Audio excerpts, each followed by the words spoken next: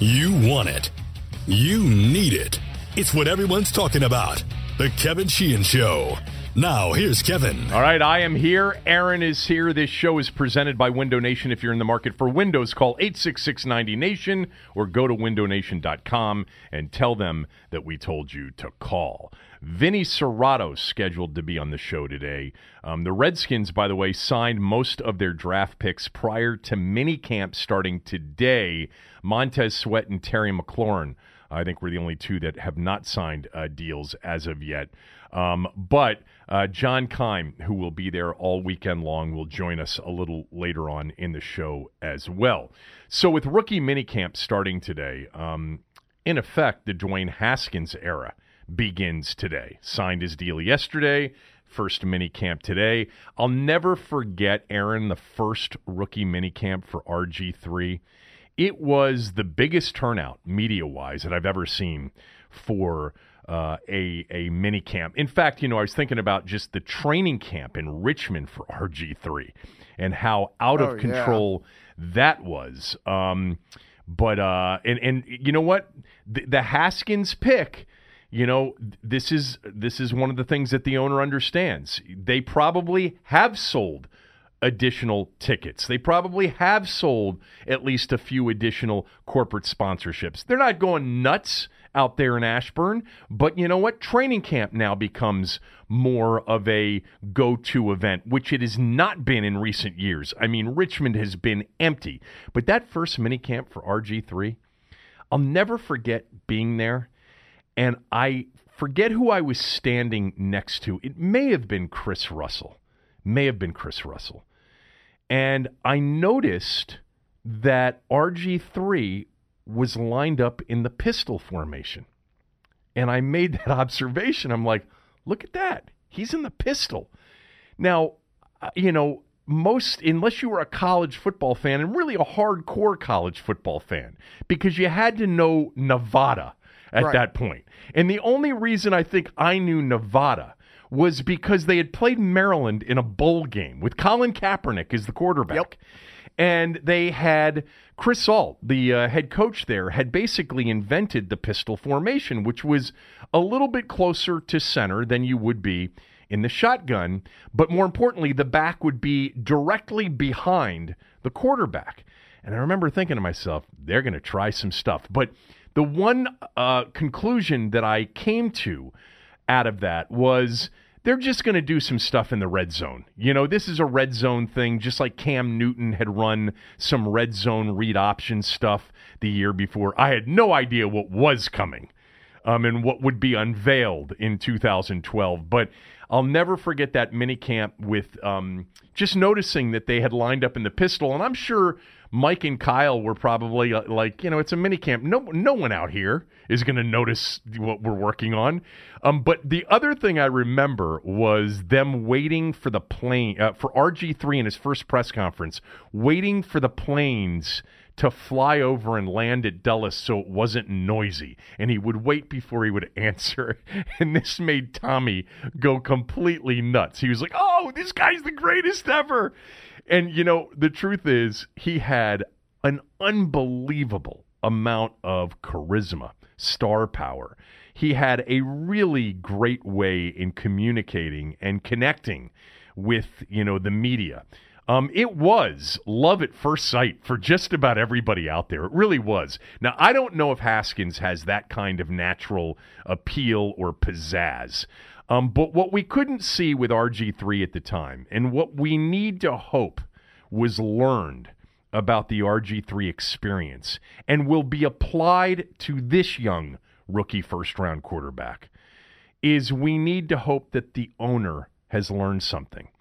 And I'll get to that in a moment, because I want to preface my answer to that with the fact that the Haskins and RG3 draft experiences, and even the players, it's not an apples to apples comparison. RG3 came in as a Heisman Trophy winner. The Redskins traded away a ton of their future to get him. The organization was mostly all in on RG3. I've heard people paint Mike's position, Shanahan's position, as him being vehemently against the trade up in the drafting of RG3. That's not true. That's not something that Mike has ever said to anybody. He has talked in terms of having some reservations, and that he had expressed those reservations to Bruce and Dan. But for the most part, he was intrigued and excited about it. Now, he has said many times, if he knew they were going to get hit with the $36 million salary cap penalty, they would have never made that trade. That he would have been dead set against making that trade. But don't believe those who have said that Mike Shanahan was strongly against the trade up in the drafting of RG3. That's just not what he's ever told me. Yes, he had reservations. The reservations were he didn't know if Griffin would be able to develop into a pocket passer because he hadn't done it in college. He didn't know if Griffin would be good facing adversity. I'll never forget the first time we did an on-air interview with Mike back in 2015, I think it was. One of the things that he talked about was one of the, mini red flags was an interview that he had, a sit-down that he had with Griffin, and Griffin's father was there. And it was a conversation about a game in which he threw multiple interceptions in the game, and he hadn't played very well. And Shanahan fired off a few questions about various plays in the game where Griffin had not read things right and he had thrown a pick or a bad throw.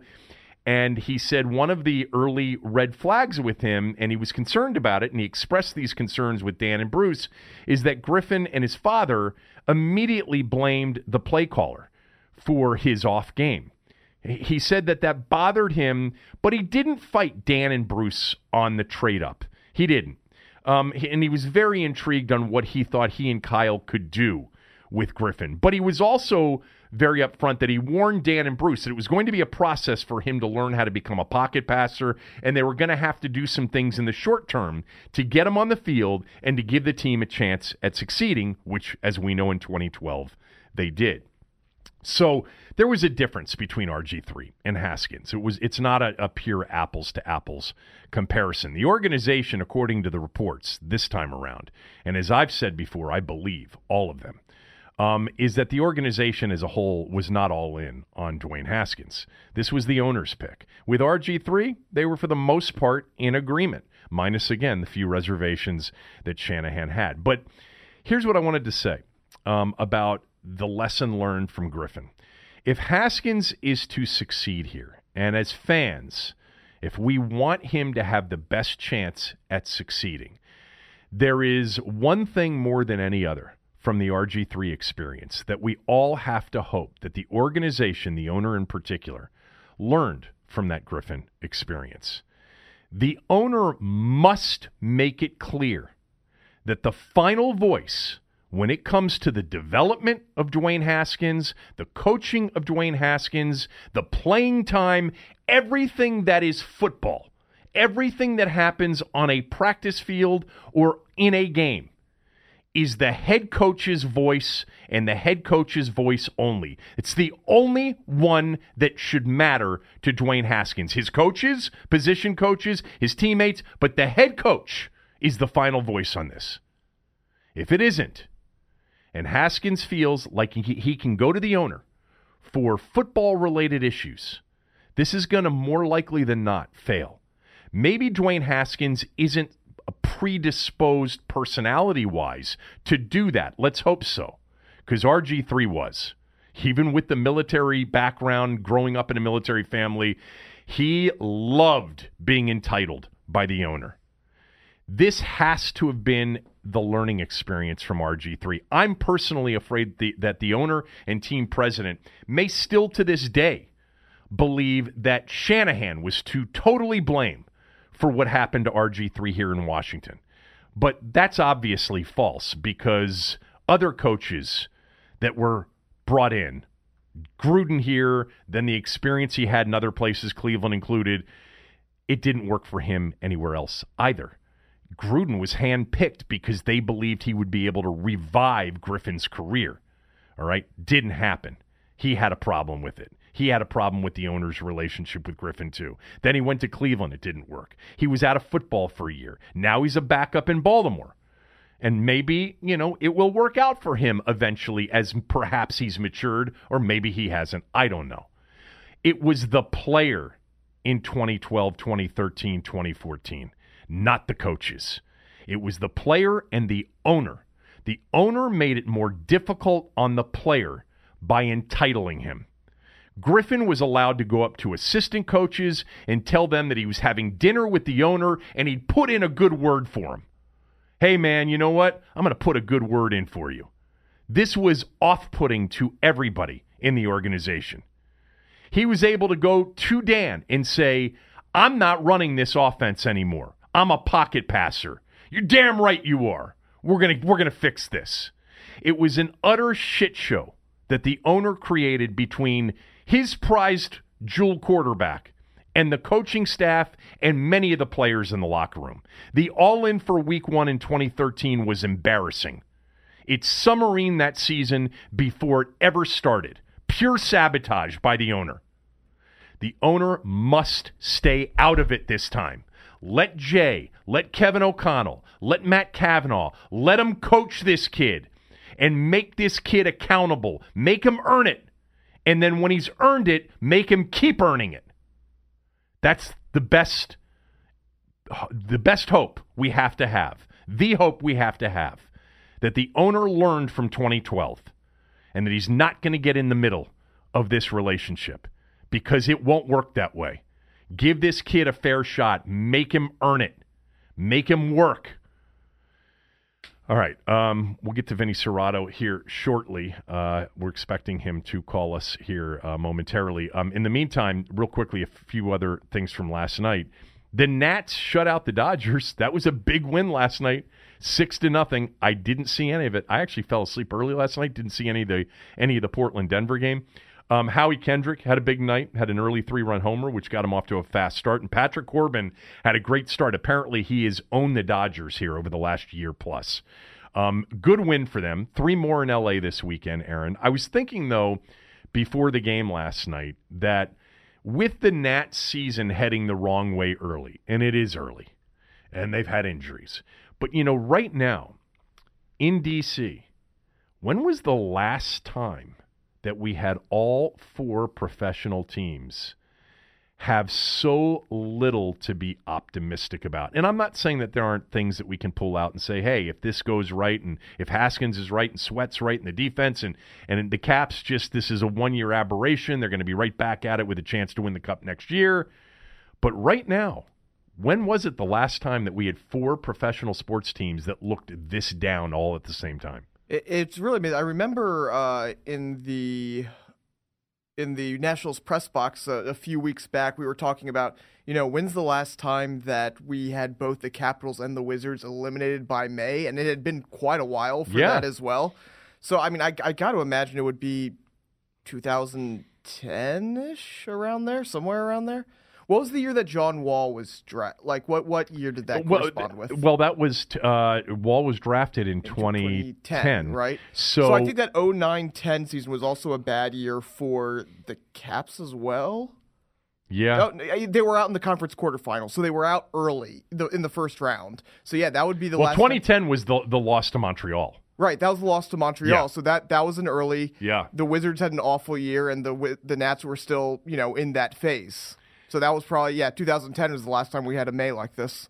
I know other people obsess about this more than I do, but I absolutely give the Caps a couple of years of a grace period. Oh, absolutely. Yes. They went down in the first round this year, and as you said, there wasn't playoff basketball or hockey in May for the first time in a long time. It's been a while. The Wizards, though, are in the worst spot they've been in several years, with not much to get excited about except a draft lottery, and the potential that exists if they were to strike gold in that lottery. The Redskins' over-under for wins in 2019 is 6.5. The Nats and Caps have pretty much provided most of the optimism in recent years. With the Wizards, some of us delusionally thinking that they could make a run to the conference finals, but they were in a Game 7 to get to the Eastern Conference Finals 2 years ago, And 3 years ago, actually it's 4 years ago now, they should have been in the Eastern Conference Finals had John Wall not gotten hurt in that Atlanta series. But yeah, sports right now, they're down. I would guess that the Caps probably have the best chance to do something big next year or within the next 2 years. They still have the ability, and it's hockey. Right now, Carolina's playing Boston in the Eastern Conference Finals. I think Boston won game one last night. Really, if Verana's shot in the first overtime doesn't hit the post but instead goes in, the Caps could still be playing right now because it's hockey. But nobody else seems that close right now. Maybe we're writing off the Nats. I'm not writing them off right now. It would be too quick to do so, but I think it would be hard to imagine a worse start for them. Yeah, you don't write them off, but you understand that it's unlikely that they make the playoffs this season. Exactly. NBA playoffs last night. Philadelphia was great. I did watch that game. Jimmy Butler, Ben Simmons in particular, so they force a Game 7 on Sunday, not Saturday. Portland did the same late. Lillard 32, McCollum 30. You get 62 from your starting backcourt. That's pretty good. And then Rodney Hood comes in off the bench and throws in 25. I love what he's doing right now, and I'm happy for him because I think he's a good player. Bit of a scuffle apparently in the fourth quarter in that one. Right now, you have 2 Game 7s on Sunday. Neither of those games will be played on Saturday. I'm not sure why. They're all set for Sunday, and we may get a third one on Sunday tonight if Houston can force a deciding game by winning tonight at home in Game 6. I'm so interested in the game tonight and the potential Game 7 in that series on Sunday. Durant, by the way, the injury is he's out for the rest of this series. He will be reevaluated next week. It was not an Achilles. It was a calf strain. I was thinking this morning, actually, because I was listening to a conversation, I think it was on ESPN's Get Up, which, by the way, just as an aside, remember when we said this is a terrible show, this Get Up show on ESPN? It's actually not that terrible anymore. They've done a good job. First of all, they've shortened it to 2 hours. Maybe they did that from the beginning. I don't know. I haven't followed it closely enough. But Greenberg just constantly has just really good people on the show.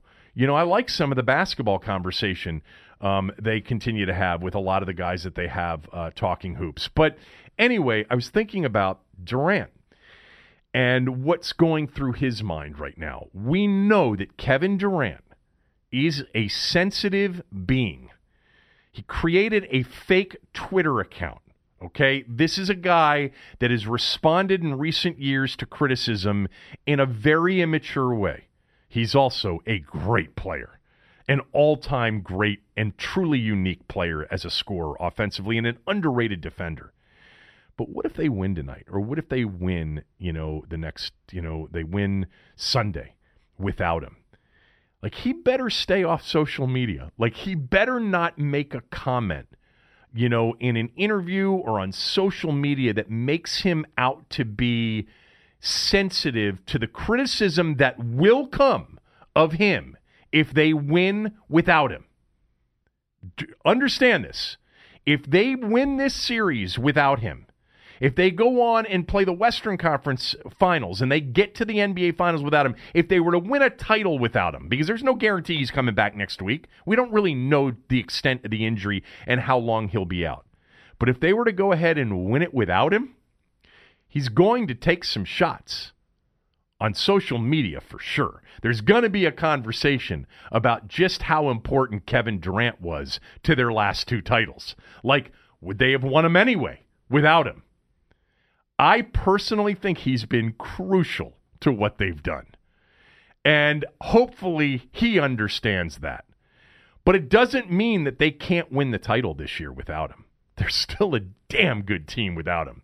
And that's what was so compelling about the other night is we hadn't seen the Warriors without him in a playoff series since 2016, right? Yeah, since 2016, when they lost a 3-1 series lead for a chance to go back-to-back in a series where Draymond Green, I thought, was unnecessarily suspended for Game 5, and it hurt him in a closeout game at home, which would have given them back-to-back, which means they would have been in the midst of 4 in a row, potentially.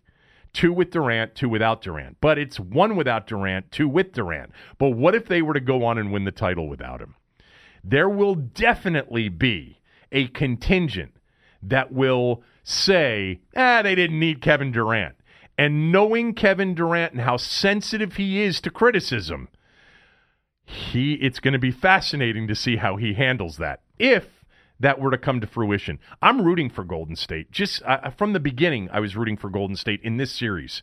I just am not a fan of the way Houston plays. I love watching Harden, don't get me wrong. I'm just not a fan of the way they play, and I'm not a fan of how much they whine and complain. Everybody does in the league now. They do it to an unbelievable level. Quick word about Window Nation. It's graduation time, not just for schools, but it's time for your home to graduate up to new energy-efficient windows from Window Nation. And as a graduation gift, all window styles right now are 50% off. You choose bays, bows, double hung, wood, vinyl, any size, any color, all custom made, and all at 50% off. Actually had a friend and a listener to the podcast tell me that Window Nation was in their home last night making a free in-home estimate for him, and he's going to move forward with Window Nation and buy some windows and take advantage of this huge sale right now. And I've mentioned this before. If you call them, they'll come out the next day for a free in-home estimate. You've got nothing to lose, and the price they give you will be valid for a year.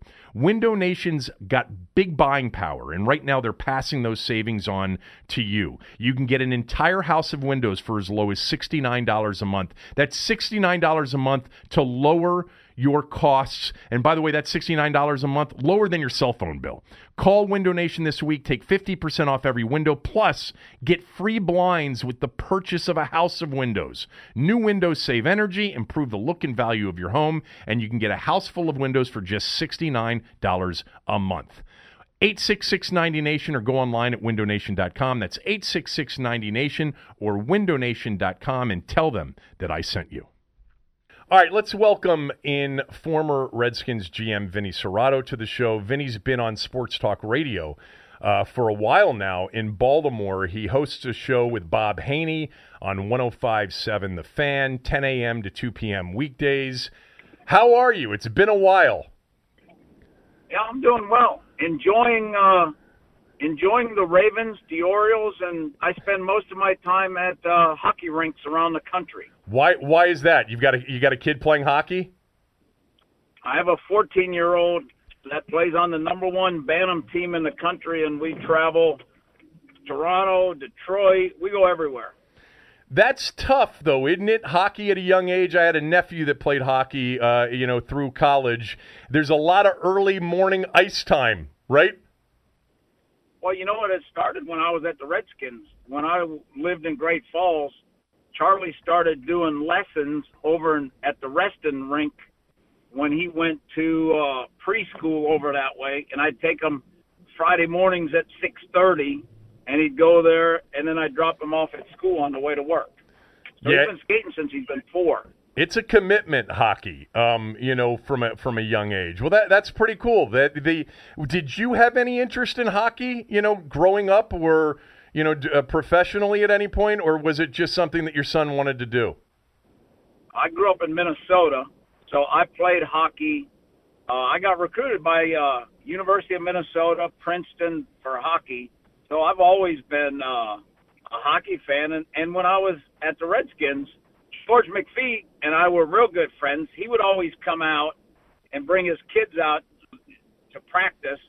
And then Dan and I would go to the games sometimes. And then George would invite us down, and we'd go. I remember we went down one time. My kids met Ovechkin and Boudreau and everybody down in the locker room. And I still stay in contact with George now, asking him for hockey advice for my son. That's pretty cool. Where did you grow up in Minnesota? Southern Minnesota, Albert Lea. Okay. You know what? You always liked radio. I mean, I remember, during one of those seasons, you did the show on the station on 980 during the season. You always sort of liked the radio and the media format. Are you enjoying what you're doing now? Yeah, I really like it because I get to talk about football a lot and the Orioles. And, from 10 to 2, it's like you're hanging out with your buddies, talking sports. So it's fun. I enjoy it. I work with good people, and I still go out to all the Ravens practices. I mean, we broadcast from out at the Ravens during two-a-days and stuff, so I'm out there every practice, so it's fun. Do you remember the year that you were doing the show during the season? I may remember this not completely accurately, but you started to take calls on Mondays after games. That didn't last long, did it? Well, if we won, it was good. If we lost, it wasn't good. No, when we started out 6-2, I was a genius. Then I think we went 2-6, and I was an idiot. Yeah. The best part about doing the radio, though, the thing that I enjoyed most was I got to work with George Michael. And that was George and I. George did my first show I did on 980 from Redskin Park, and it was phenomenal. And George became a good friend at that time. God, I don't remember George doing it with you. I remember – actually, you know what? I do remember maybe early on. I remember Frank Hanrahan did it with you. There for a little while, and I forget who else, maybe Scott Jackson, somebody else. But anyway, Vinny Cerrato is on the podcast with us. I wanted to get to the draft. What did you make of the Redskins draft? I really liked Haskins, and I think from all reports, Dan was running the first round. I think Dan did a good job. I think the evaluations he had on Haskins, I liked, because when I watched Haskins, I thought he could make all the throws. I thought he was a big, strong quarterback. He had decent feet in the pocket. I mean, he's not a runner, of course, but I thought it was a good pick for them, and it may take him some time because he's only played 1 year. So it'll be interesting to watch his development. You just said that, from the reports, and I believe the reports, that Dan was running the first round. Is that a good thing or a bad thing? Well, it turned out to be a good thing. Well, we don't know. We don't know yet if it turned out to be a good thing, right? I mean, so far, so good. Yes. Well, let me just say this: part of the job of whoever there, if it doesn't go good, part of their job is the owner's always right, so you got to take the hit. So if Haskins doesn't turn out well and Sweat doesn't turn out well, it's not Dan's fault. It's whoever's fault. Whoever's fault. Let me ask you this while we're on. That's just part of the job duties. What on Haskins? Do you think he wanted to trade up to get him? I'll bet you they made some calls when they got to about 10. But I mean, you do your homework, and you're worried maybe about a couple of teams that may have interest in Haskins, or maybe somebody trading up. So if you've done, and I'm sure they did their homework and intel on who may take a quarterback, and if he got to a certain point, they may be okay. But I'll bet you they made some calls about trying to move up. Just knowing Dan can't sit still and wait, I wouldn't think. Well, that actually leads me to this, because you were there for a lot of this. And as you know, we've had a lot of conversations about you and Dan over the years, and we've been critical about a lot of the things that happened during that decade. And I was wondering what it was like when his influence and decisions were in conflict with maybe yours or the scouts or the coaches. You were there for a lot of those moments. What was it like when he said, nope, we're doing it my way?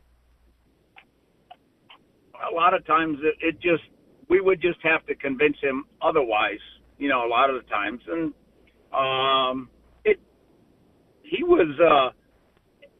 he would listen, and then if we had a good enough, evaluation and good reasoning, then he was cool with it. He was good at listening at those things, and especially when Joe Gibbs was there. Was Gibbs the one person more than any that could really reason with him or not? Yeah, more so than Spurrier or Norv or Zorn. Yeah, he had utmost respect for Joe Gibbs, and Joe was awesome to work with and work for because he included everybody, and it was never. And I can say this: of all the draft picks and everything we made, it was always inclusive of what we were doing. I remember one time when we took Derek Dockery, and it was we were sitting in the third round, and we had Derek rated like as a late first-round pick, and he was sitting there on the board, and Dan said, well, if you guys, all this work that you guys do, and if you believe in your board, you got to take doctory, which was the right thing. You know what I mean? So Dan was fun to be with. I mean, because there was another time that we were wanting to, I don't know, trade up or trade back. And he says, check the phones. I don't think they're working. We checked the phones, and then we had somebody call on their cell phone to make sure they're working. Said, yeah, they're working, but nobody's called. We're not getting any action, you know. So Dan was cool. He was fun. I mean, I haven't talked to him for a while, but he was a good family friend. But you really? So you don't stay in touch with him anymore? I haven't talked to him for a while. I haven't talked to him. He called me one time, and we talked about his dad. So back to Haskins for a moment, though, Vinny, because you have a gut feel on how this thing played out, and I think you're right, and I think most of the reporting is right. And is it healthy if the owner takes over the first round and makes a pick that's in conflict with the scouts and the people who he had empowered to make those decisions?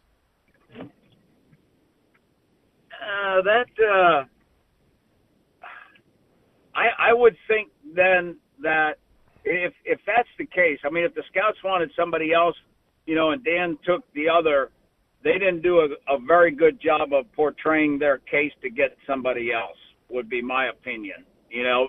But let me just say this. I thought Haskins was, if you like the small quarterback, then you like Kyler Murray. But if you, of all the other quarterbacks, I thought Haskins was by far the best.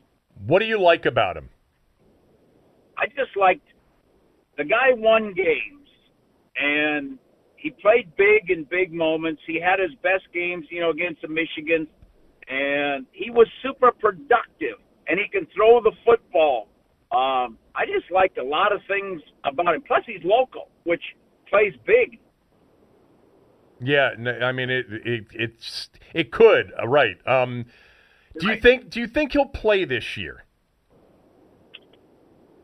It all depends on how they're doing, how he does, how he develops. I mean, if say he's not ready at the beginning of the year, and they're struggling towards the end of the year, then I could see him getting some time. Do you think he'll start the opener? You made the statement that, you know, sometimes it's hard for Dan to sit still. That, you know, and we know that he's excited about this particular player. Do you think there will be internal pressure from him to get Haskins out there sooner rather than later? I would say this. I mean, like when we drafted Sean Taylor, you know, and that was at number 5. Greg Williams didn't want to start him. And I remember we went to the preseason game in Canton. Right. And Sean intercepted, ran it back for a touchdown, or maybe had 2 picks in that game, and we won the game, you know. And then Dan says, you think Greg will start him now? I said, I would hope so. And no, he didn't. He said he's got to earn it. So Dan never influenced that one. So I think Dan wants him to succeed. So I think Dan will just sit back and kind of let it happen when the kid's ready. What kind of team do you think the Redskins are going to have this year? To be totally honest, I don't really know. If you ask me about the Ravens, I could tell you very detailed, but I don't really follow them that much, so I don't really know. I actually do want to ask you about the Ravens a little bit in a little bit. You know, I think things, Vinny, over the last year or 2 years, last year in particular, I think are different than they've ever been in that, you know, you had major ticket selling issues with the franchise. You had local television ratings that hit the lowest numbers that they've ever hit before. There's a passion for this team, as you know, and there always has been, but there's been an erosion of the fan base. I don't think there's any doubt about that. There are multiple ways to measure it, and it's happened. And I felt at the end of the season when they lost to Philadelphia in a stadium that was packed with Eagles fans that there was going to be more Dan influence in this offseason than there had been because he's got to get people interested again. Do you think that was in his mind going into this offseason? I would think the fan base is always in his mind, so I'm sure that there was plenty of meetings about how they get people back. The Ravens kind of had the same situation a couple years ago, when with the kneeling and all that stuff. And I remember Steve Bisciotti had his talk. When he had his talk, he said that he thinks winning will help. And I'll tell you what helped was winning helped, but Lamar Jackson helped a ton. That kind of changed the whole impact of the organization and of the fan base. The fans got excited about Lamar, and it totally changed. You could tell on the radio, and the way that the fans reacted was totally different. And maybe Haskins can do that for them. Yeah, I don't think there's any doubt that they need a jolt. And a first-round quarterback, if he turns out to be the real deal, will be the jolt. And you know what, Vinny? It might be, given that we all agree that this was Dan, inserting himself into the first round, perhaps against the football people's better instincts. It could be his finest moment as an owner if Haskins turns out to be a star.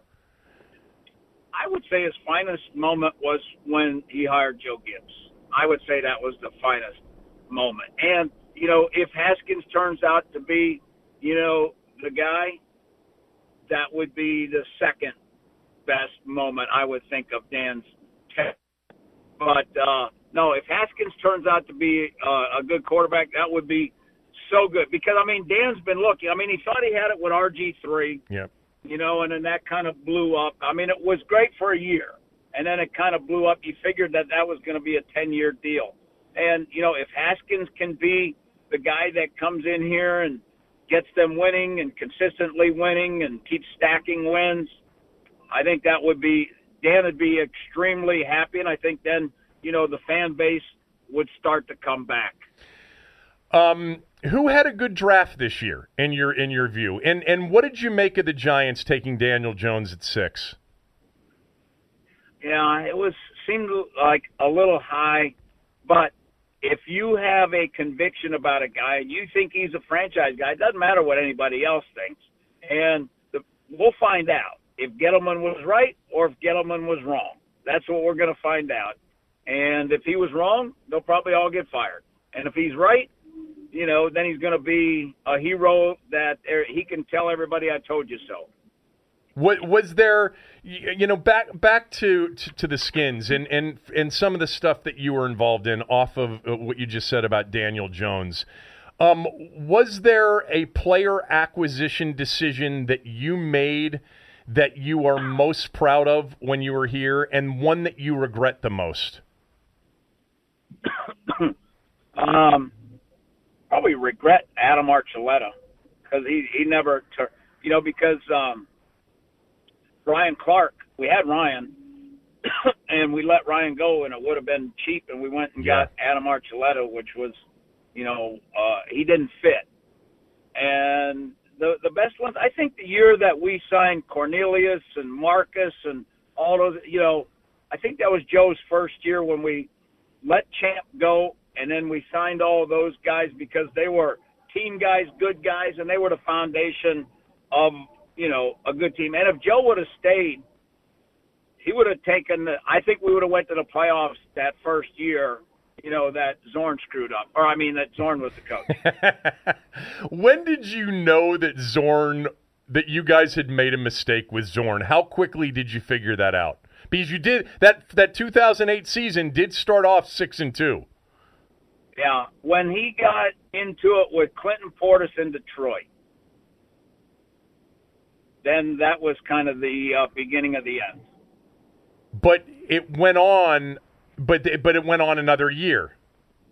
Yep, it did. It did. On the Zorn thing, how did it happen, Vinny? We've always heard so many stories what's the real story? How did Jim Zorn go from being hired as the offensive coordinator to the head coach in just a few days?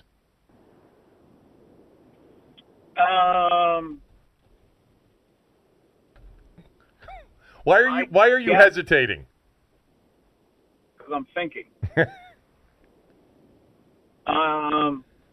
I guess it was about that there wasn't a lot of candidates that we liked left, and they all had some type of issues. Mora went to Seattle or whatever, and then we waited till after the Super Bowl to talk to Spagnuolo. Yeah, Spags. That wasn't going to work. What about Fossil? That wasn't going to work that time. And so really it just came down to there was nobody out there to hire or nobody that wanted the job? No, there was people that wanted the job. It just seemed like at that time that Zorn was a capable choice, and like you said, he started out 6-2. I mean, he started out great. Won at Seattle, did some things, but then I think his ego got out of control.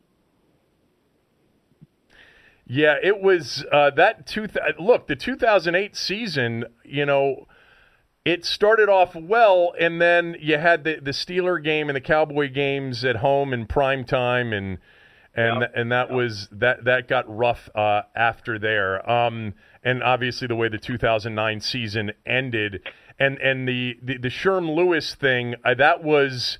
I mean, where did that come from in the moment to bring in sort of a consultant for him? Because I remember him telling us, because I was doing his show at the time on 980, I know he wasn't very happy about it. Well, he was struggling. The offense was struggling, and he was in charge of the offense. So he needed help offensively. And Sherm was out there, been a coordinator, and had experience in the offense, so it would be a much easier transition. Vinny, what more than anything else haven't the Redskins done during Dan's era that would have – I mean, what are the reasons that we haven't won more than anything else? You've been away from this organization now for almost a decade, believe it or not. Time flies. What's held this organization back more than anything else? I would say, after being around the Ravens, continuity. I mean, Jay Gruden's going on his, we're now in year 5 of Jay Gruden, right? 14, 15, 16. Year 6 of Jay Gruden. That's continuity. Bruce? Yeah, well, Harbs has been year 11. Yeah. But I don't know what to tell you. I mean, I think that's a good answer, and I think it's something that for a while everybody said we need continuity. You got to stick with it. You got to be patient. And actually, I think as an observer of this over the last decade, Dan has been patient. Jay Gruden's lasted longer than any head coach he's had. Bruce Allen, and what the fan base's reaction to Bruce Allen's been here over the last 6 months, and even going back further than that. And he is stuck with Bruce. What do you know about that relationship, and why do you think Bruce Allen continues to be the team president? Got me. I don't know. No idea. I thought, Scotty McLuhan did a good job. I don't know what happened with that, but he's a good personnel guy, and they seemed like they were making some good choices. But I don't know why Bruce is still there. The Ravens, real quickly. I was listening to Harbaugh the other day. He was on ESPN, and he said, we're committed to this offensively. Do you think this will work, to have and to really advocate and plan around a dual-threat quarterback? It'll work if Lamar can be a consistent passer from the pocket. He completed 58%. If he can get it up 62%, and hit the layups, hit the easy throws, hit the ones he's got to make short throws, and especially with Marquise Brown, there's going to be a lot of bubble screen passes that he's got to hit, which will help his accuracy. And then the other thing is the young receivers got to play well, which the Ravens don't have a history of. And then the offensive line has got to step up a little bit, especially left guard in the center.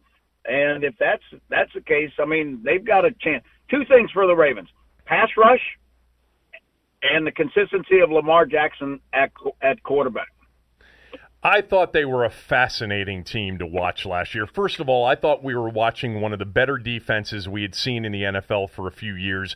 I thought, Vinny, their 2017 defense was off the charts, and if they had beaten the Bengals in that final game, where Eifert caught that 4th and 18 touchdown pass at the end, I thought they were going to be hell to deal with in that particular postseason. But defensively, they were so good, and I'm just curious, just to go back to that Charger game. I really, in the moment watching that game, I couldn't believe that that Harbaugh didn't turn to Flacco there when they were down, whatever it was, 12-0 or 15-0. And Harbaugh ended up being proven right because Lamar Jackson, gave him a chance, got him back into that game. But what did you think, and what do you think about Joe moving forward in Denver? I think with Joe's got to have a good offensive line. He's got to have a tight end that he can trust. He's got to have a Pro Bowl running back. But the thing about Joe is, Joe was awesome last year at the beginning of the year. He was healthy, and he started out good. But the thing with Joe is, eventually, he comes back to an 84.3 quarterback rating. So and that's what he's been for his career. So eventually he's going to get back to there, because what happens with Joe is, when you start to pressure him, he loses all his fundamentals. Then he quits reading defenses. He picks out receivers, and then he starts throwing more interceptions, and he throws off his back foot, and things go bad for Joe.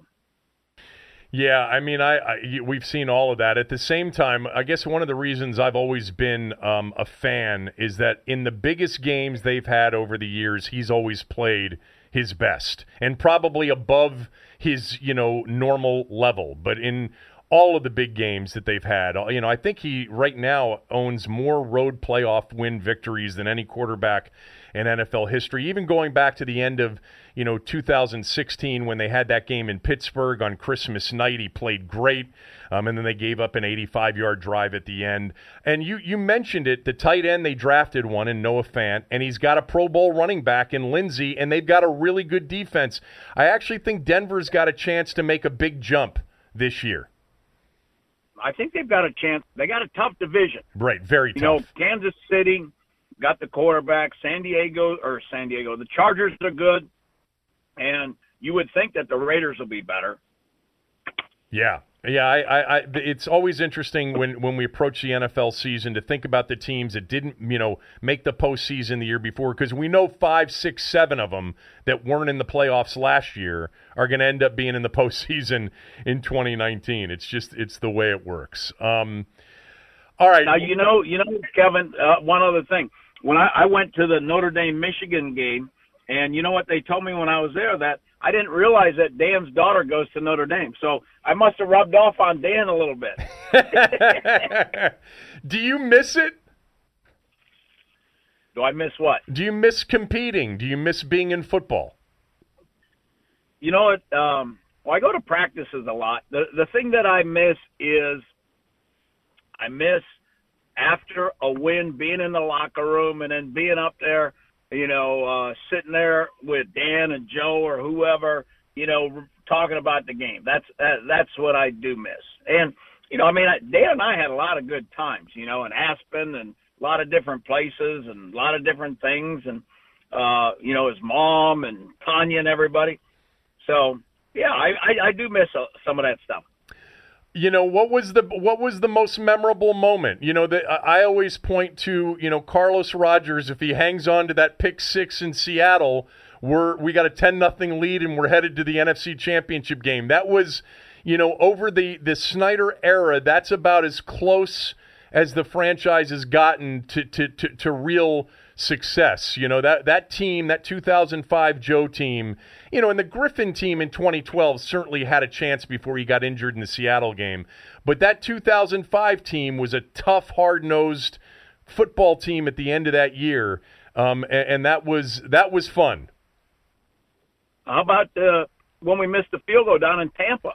Well, that was the first. Then we would have gone to St. Louis. Yeah, that was the first year. Yeah, that was 90. That was 99, and B. Mitch had the kickoff return in Tampa, and it was a 13-0 lead, and yeah, that was close too. But I'm talking about really, once. Yeah, that was a team with Brad Johnson, off that trade that really, was set up to win. 2000 is a fascinating year. You were there for it, but. In some ways, you look back and free agency and what you guys did in free agency may have doomed a good team. Well, we started out good. We would have been good the next year if I remember right. If we'd have had a kicker, we'd have won. We'd have beat Arizona. We'd have beat some other teams. The Giants. I can't remember. Yeah, that's right. And then Marty came in, and I still think, Vinny, that Marty had this thing heading in the right direction. Do you ever feel that way or not? I didn't really pay attention. You weren't there for that year, I know. Look, I really appreciate you doing this, and it's good to catch up. And I have listened driving through Baltimore. I've listened to 105.7 and listened to your show. You're great on radio. You got a lot of personality. It really works with Bob, and I appreciate you doing this, and it's good to catch up. Take care. All righty. Thanks, Kevin. Vinny Cerrato, everybody. Hadn't talked to Vinny in a long, long time, doing a radio show up in Baltimore, and he's actually good. He's good on radio. He's always had, and I've mentioned this as much as we've been critical of that era. One of the things I've always said, Vinny was a good guy. I mean, spent time with us when we were doing radio shows live at the park or whatever, and he's got personality, and he's a likable person. It was just a rough 10 years for him. I guess 9. He wasn't there, obviously, during the Marty season. We'll get to John Keim in a moment. We'll preview minicamp weekend here in a moment. Quick word about Launch Workplaces in Bethesda. Launch Workplaces has a brand new facility in Bethesda. It's a beautiful new space, provides fully furnished offices, conference rooms, co-working desks, high-speed internet, a cafe, and free parking and plenty of it. Get more work done today by moving your office to Launch Workplaces. Now, if you call the number's 240-800-6714. You can get an exclusive free 2-day trial if you mention my name. Go to their website, launchworkplaces.com. You can find out other locations around town. Their Bethesda location is brand new. If you live in that area and you've been looking to get out of the home or get out of the office that you're in, give Launch Workplaces in Bethesda a shot. 240-800-6714 or launchworkplaces.com. All right, let's bring in John Keim, who, of course, covers the Redskins for ESPN. And the Redskins have a rookie minicamp this weekend. The first chance to see Dwayne Haskins. The media will have that opportunity on Saturday, I guess. And for the coaches to work with him, on a football field. And, John, and I've said this week, our first chance to listen to Jay Gruden talk about Dwayne Haskins after he sees him on a football field, trying to adapt and learn his system. What do you think we'll learn, if anything, from this weekend?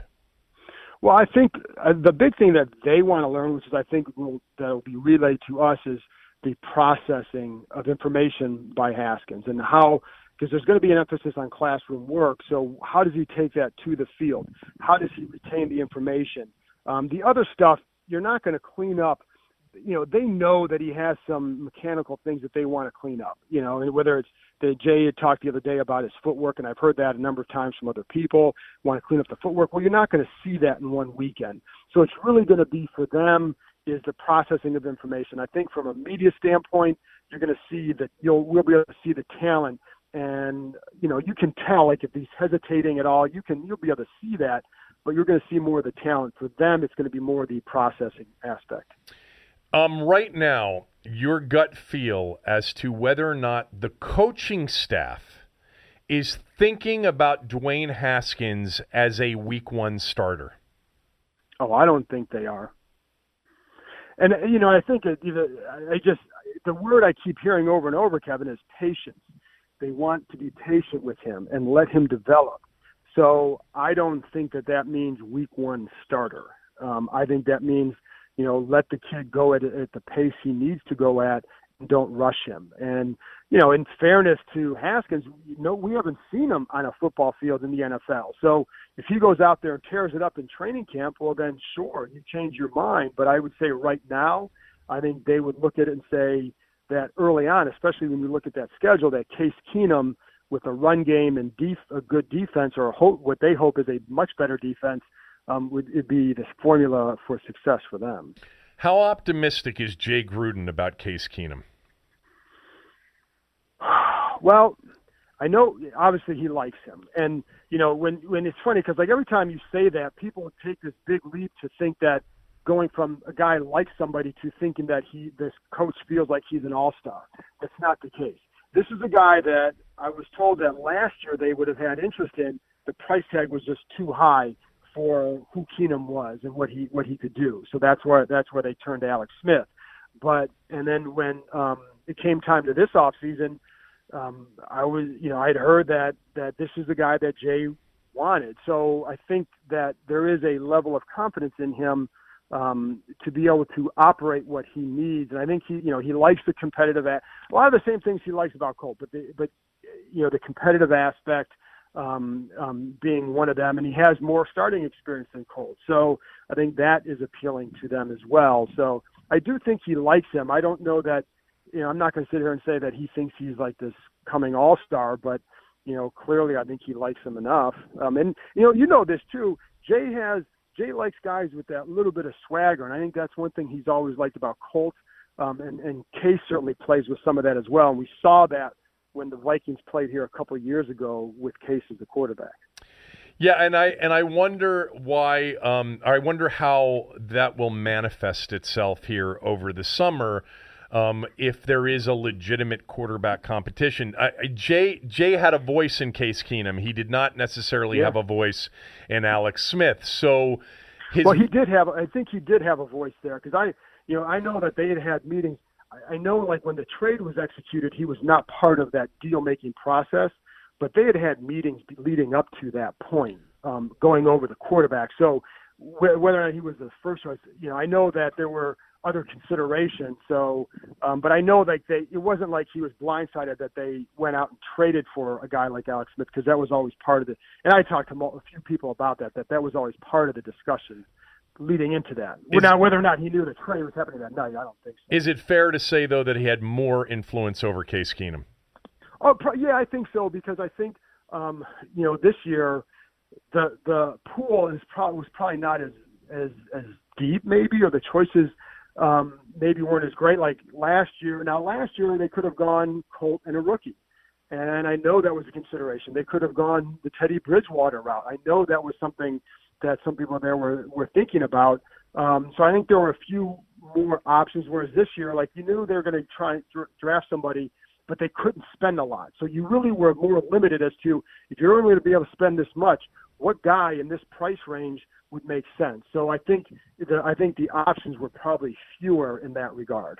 I guess that, one of the things I'm intrigued by is if the owner's first-round pick ultimately will play out where he wants him on the field faster than the coaching staff does, and how that will sort of manifest itself during training camp, and to watch that. I just had Vinny Cerrato on the show, and Vinny thinks that Dan, he certainly felt like he made the pick and was involved in handling the first-round pick, but will step aside and let the football people, the coaches, make the decision on when he's ready versus not ready. I would hope so too, because otherwise, listen, we've seen first-round quarterbacks get ruined before because they weren't ready to play, or they get put into a bad situation.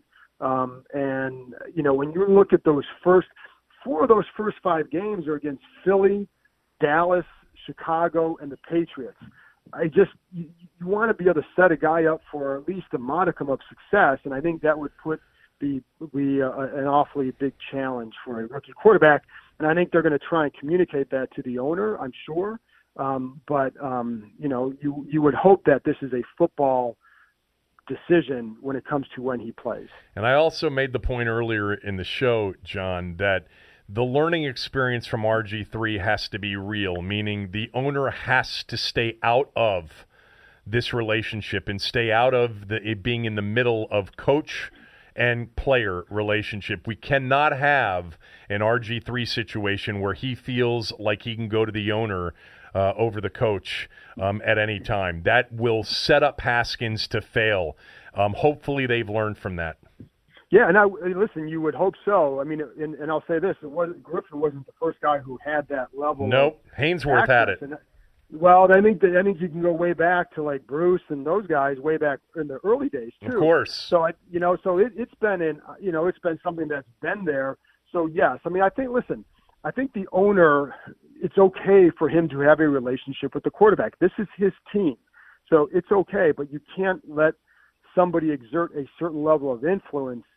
I think that's where you'd start to shudder a little bit. So yes, I would agree with you. You would hope that that's not the case. All right, let's talk about other people. Sweat and McLaurin didn't sign yet, but this is, I was thinking about this actually, that remember back before the rookie wage scale, right, the drama around getting that first round pick signed, and it's just not an issue anymore. So I would expect Sweat and McLaurin here to sign quickly. Yeah. But I know that the football people were excited about Montez Sweat. And my general feeling on this, and I've talked to Cooley about it off the air and others about it off the air. Cooley will be on with us next week, by the way, on Tuesday, for those that are wondering and have asked. On a Montez Sweat pretty quickly whether or not you got the guy you thought, because he'll start in training camp dominating the people right that are trying to block him, whereas it's longer to figure it out with a wide receiver, right?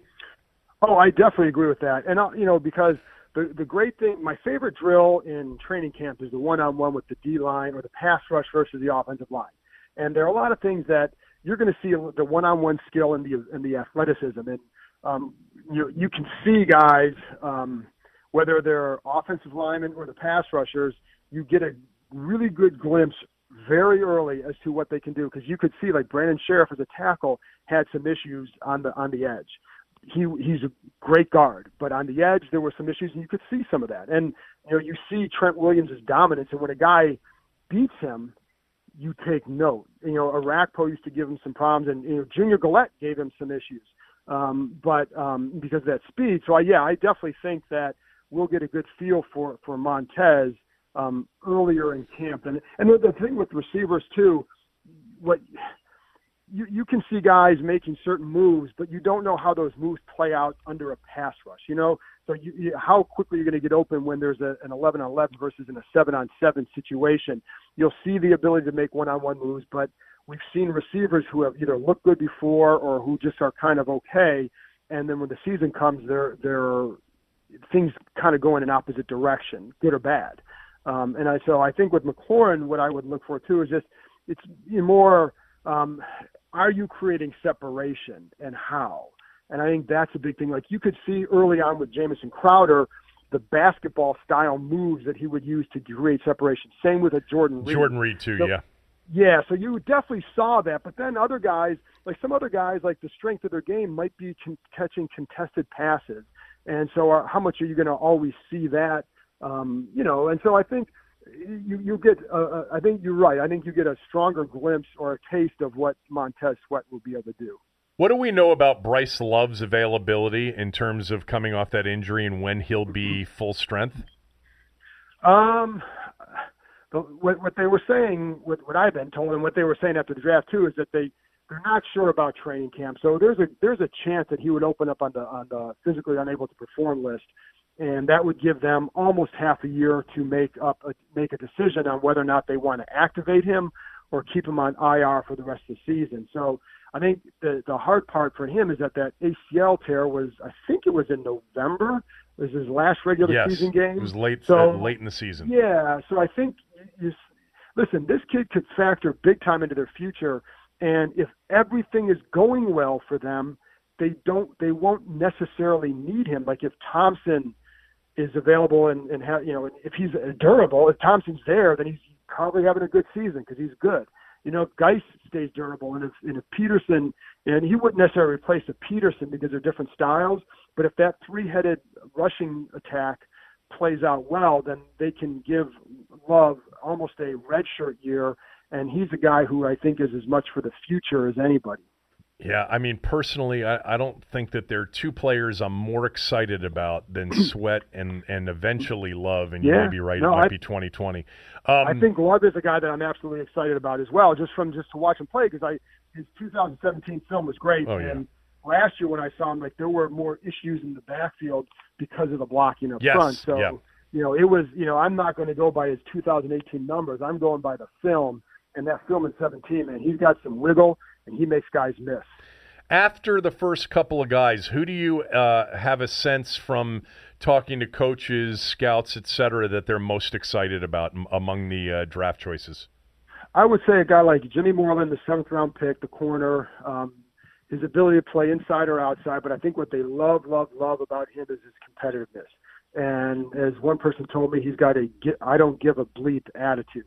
And so, he doesn't care where he's from, his size, or who you are. He's going to compete. And, you see the ball skills because they all the picks.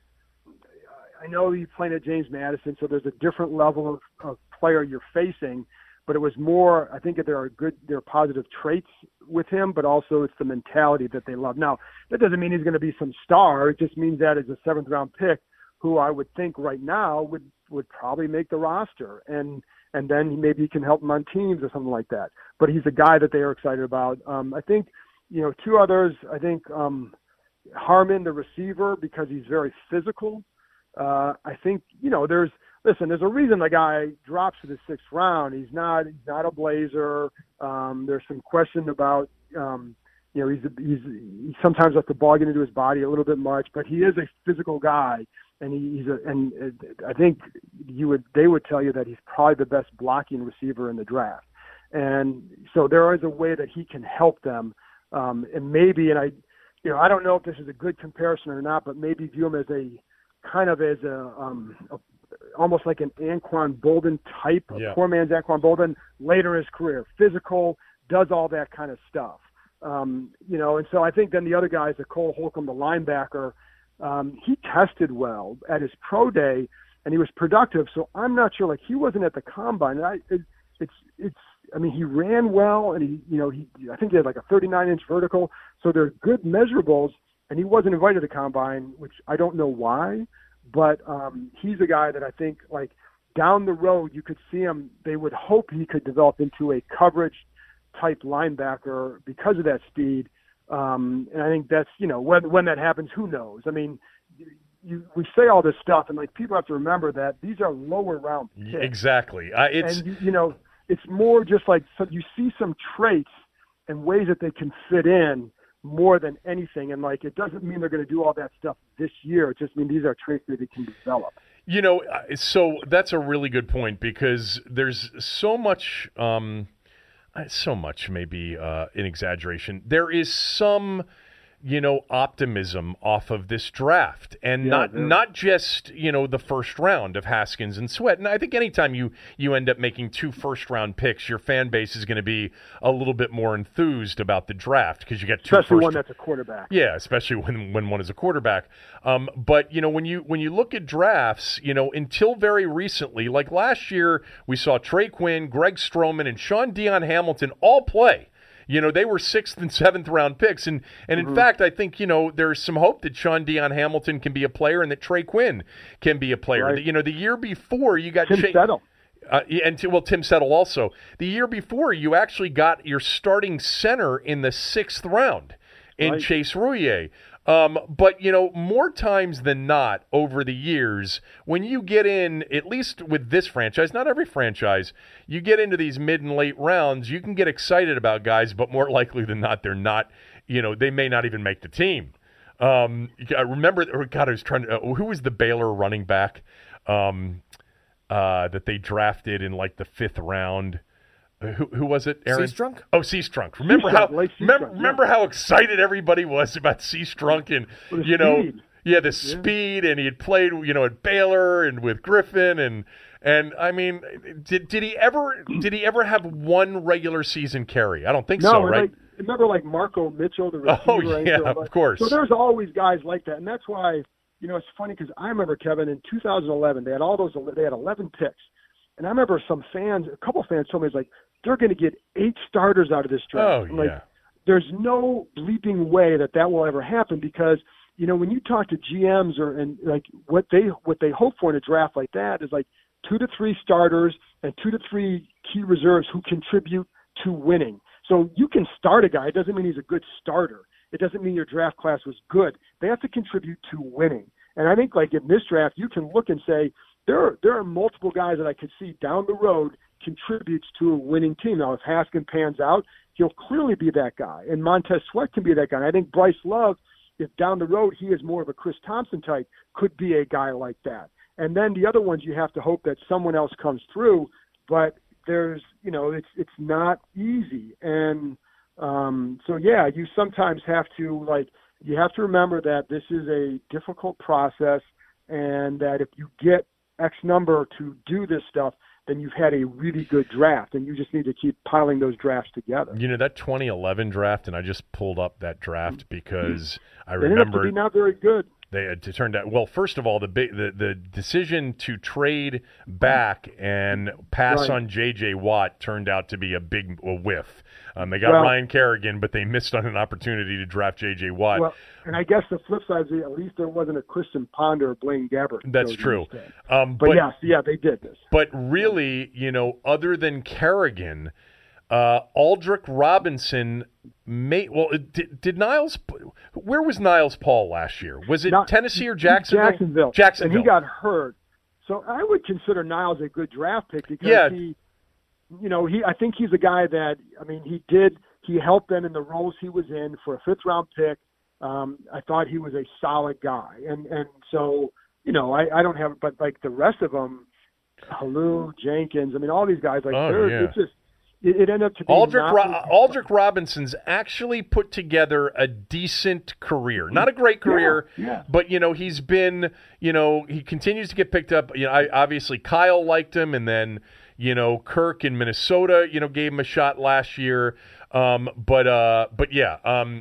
draft was not a good draft at all. Right, and that's why it's you have to always, just have to let it play out. And I will say, I like the players they picked.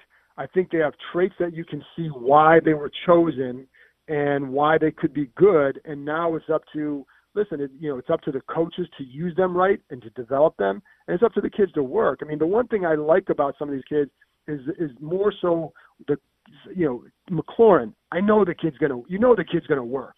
He's going to provide a certain culture. So you don't worry about the work ethic with some of these guys because that's what they've shown to get to this point. That's a good quality to have. But again, it's not, you have to be used right. You can't rush the quarterback, for example. You don't want to put Love in there too soon because other guys are getting hurt if that's what's happening. You know what I mean? So there's X factors that go into this that, can make or break a guy's career, injuries included. But I do like on paper on what's today? May 9th? Is that today or 10th? 10th, May 10th. On May 10th, I like what they did in the draft. Let's see how it goes on August 10th and then during the season. Yeah, and in 2022, really. Right, which is right. It takes, it's funny. I as you were speaking, I was also simultaneously looking at some of those drafts, the Shanahan year drafts, and I'm like, man, they're not very good. But, a lot of these players are actually, and I didn't realize this, Jarvis Jenkins is still in the league. He played for the Chiefs last year. Josh Laribus is still in the league, started a few games in New Orleans last year. I don't remember that. He got hurt, but he started some games in New Orleans last year. I thought Jarvis Jenkins was long out of the league. I didn't realize that he was still. I remember him getting signed last year, and It's funny because he was a guy that early in that camp, his first year before he tore his ACL, looked pretty good. Yeah. And now you could see that there were things that he had to clean up. He tended to get a little bit too upright at times and all that. But you could see the athleticism that is why he was chosen in the second round. But you didn't see that after that injury. Yeah. Back to this team and now. Give me two quick answers on the health of Geis and the health of Quentin Dunbar. Well, with Dunbar, I'd heard a couple months ago that he was progressing fine and that what he needed most was rest. So I don't know how much he's going to be doing this spring, but it sounded like he was going to be fine. But again, we heard that a lot last year, and then he'd go out there and play and he would hurt it. But I'd heard that the primary thing he needed was rest, and so he's been given a chance to get that. I don't know what his workload will be this spring. As far as Geis, I know people over there have been excited about him, and I talked to someone the other day who was very excited about him. And so, I think the key will be how he is when he gets to training camp. It seems like he's progressing well, and Jay Gruden said after the draft that he felt like he was probably a little bit of ahead of schedule. So, we'll see. I think the key for Geis is much the durability that he has when he comes back, because there have been a couple of knee things, and can he, if he stays healthy, he gives the Redskins a home run guy, whether he's, in the pass game or in the, especially in the run game. Tell me real quickly, too, Colt McCoy, where is he? And also, any update on Monte Nicholson? Monte has his court date next week, and so I think we'll learn some more, like what happens there.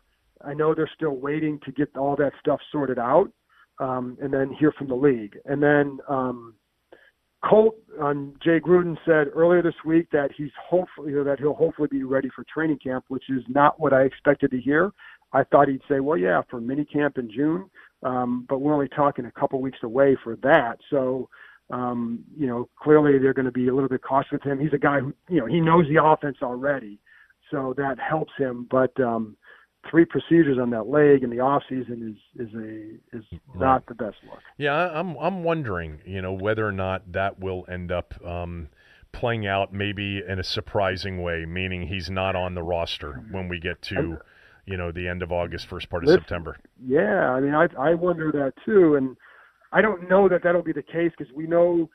Listen, again, I go back to just because a coach likes a guy doesn't mean he thinks he's a Pro Bowler. It's just that there are qualities that they like, and they like having Colt on the team because he's a professional. He does his job. He's always ready. Coaches can count on him. They know what they're going to get. That's a luxury for a coach to have. So, but the key, Kevin, I think will be is how does Haskins progress? And if Haskins is further ahead of schedule, and you have he and Case, then you might say, listen, I hate to do this, but, look at the last couple of years with all the injuries. Can you keep 3 quarterbacks? And I talked to Jay about this at the owners' meetings about how he doesn't like to have, no coach really wants a 3-man quarterback competition, because then you're dividing reps by 3 people. That's hard for a young kid to progress that way.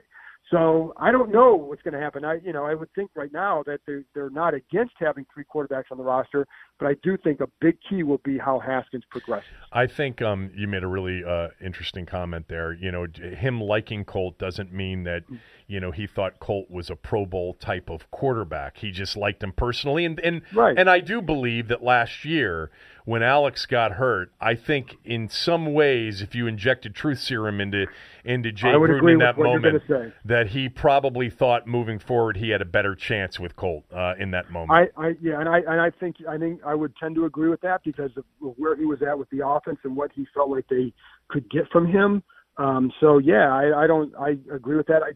The other thing to keep in mind for everybody who always talks about this too is that every time they've had a chance to give Colt the starting job, or if there's been a competition, he doesn't get it. That's right. So you have to just because a coach likes a guy, there are qualities that they like. I've coached kids that may have been the 8th guy on my team in basketball, but I loved them because of the energy or something that they added. Them like, I just love this about this guy. Of course. It doesn't mean I'm going to start him. It just means I like this quality. Thanks. Enjoy the weekend out there, and I will talk to you soon. Always appreciate it. And by the way, listen to John. John's got a podcast too, and you can get it everywhere you can get a podcast. Bram is producing it and is a part of it. So, look for John's podcast. And, of course, you can follow John on Twitter, and he'll tell you all about his podcast on Twitter at John_Keim. Thanks, man, as always. Thanks, Kevin. Thanks to John for jumping on the podcast. And, again, listen to his podcast as well. Quick reminder, if you haven't rated or reviewed the podcast, do so. If you haven't subscribed, that helps us as well. Doesn't cost you anything. But if you're on iTunes, if you rate and review us, that's really good for us. Quick two things, actually, to finish up the show. One, congratulations to Denny McCarthy. He has not won the Byron Nelson yet, but Denny's a local kid, went to Georgetown Prep, went to UVA, and he was your first-round leader at the Byron Nelson, shot 8 under 63 in that first round. I know Denny's family well. Actually had Denny on the radio show, I think, once or twice, but he's been creating a professional on-the-tour career, has made many cuts, has been in the money, has finished top 5 a couple times, not in major events, but he's done well, and it would be great to see him contend this weekend. Tony Romo was 2 under through 7 holes yesterday after eagling 7, and then went south after that and shot a 5 over par round of 76. But I did watch some of his round. Still, if you bet the under, the over-under was 77.5. Oh, it was? Yeah. Okay, so he was under. I would assume that's going to be the number again today. He won't make the cut. He'd have to go really low today to make the cut. But anyway, so we have the penultimate episode of Game of Thrones on Sunday night, Aaron. Who are we going to lose on Sunday? Boy, on Sunday, who are we going to... See, that's tricky because the question is who's going to die on Sunday, who's going to bleed over into the final episode. Let's see here. I think we're losing Euron. I think we're getting the Clegane Bowl. So I was going to say, are we going to get the Hound in the Mountain this Sunday night? The question is it this Sunday or is that the kickoff? Is that one of the big things to start off the final episode? I think we get it towards the end. By the way, my prediction is if Euron does die, it's Yara that ends up killing him somehow. Although... What? I mean, I'm not going to say they wrote her off, but they kind of pushed her to the side a little bit. It's definitely possible, but I could see Jaime killing him. Yeah, I could see Jaime killing him too. Those are the two favorites, Yara and Jaime. And then, the Mountain is the one that beheaded Masende. So maybe Grey Worm gets the Mountain instead of the Hound. You can almost see a kind of a three-way dance happening there. You know what I think? I think Mountain might kill Grey Worm. I think Grey Worm dies. Well, we thought he might die 2 weeks ago after. I absolutely think he dies now. I think Here's kind of my guess, is you almost have a, to use a wrestling term here, you have a kind of a gauntlet match where he goes through a number of people. Mountain goes through a number of people. He goes through Grey Worm. He goes through, I don't know off the top of my head, but a few other, maybe, Brienne probably won't be there, but goes through a number of people. Then you have Brienne's not there. No, yeah. Brienne's protecting Sansa. She stayed behind. Unless Sansa and her go down, but yeah. Eventually you're going to have Mountain against Hound, but I question if Arya is also going to be involved. You know what? I was just thinking the same thing. Given the relationship, this strange relationship between Arya and the Hound, what if Arya saves the Hound? What if the Hound is about to die in the Clegane Bowl, and Arya comes in and kills the Mountain and saves the Hound? Yeah. By the way, remember, are you going to let me die again? Right. Like you did last time? Well, and maybe this time she saves him. I think you're going to have a situation where if that happens, I could see the Hound dying. I could see them, basically having the same thing that you had with the Viper, where they kill each other and Arya gets the final blow in. I think we could get a major shocker Sunday night. I mean, if Daenerys dies, it wouldn't shock me. Daenerys dying would not shock me. Jaime, potentially. I think that if Cersei dies, what are you doing in the final episode? Well, that's true. I don't think Cersei will die. I don't think... Well, you could end up having Daenerys and the Starks, the Stark girls, end up being the final episode. Right. But I think Cersei survives, but it wouldn't surprise me with Jaime coming back leaving her that first go-round. It's going to be interesting to see what that reconnection is like if it happens. I still think that this is a misdirection. Jamie is still against Cersei, and Jamie ends up killing Cersei, whether it's Sunday or the next episode. There you go. Well, it's Sunday night should be great. The length of the episode on Sunday night is 80, 90 minutes, 80 something minutes, like yep. that. So we'll be here on Monday to recap it for those that are interested. And for those that aren't interested, you don't have to listen to that portion of the show. You don't have. Hopefully, if you weren't interested, you've turned us off already on today's show as we make predictions. But so just net it out. Who dies Sunday night? A significant death Sunday night, yes or no? And if yes, who? Oh, absolutely yes. I think we're going to have to have a significant death or two. I think it ends with the Clegane Bowl. So I have Mountain, and I'm going to say Hound. I'm going to say Grey Worm. I'm going to say Qyburn survives till episode 6. And one other on the good guy side. Oh, and Euron dies as well. Euron dies by the hand of either Yara or Jaime on Sunday night. I like that prediction. I can completely see that.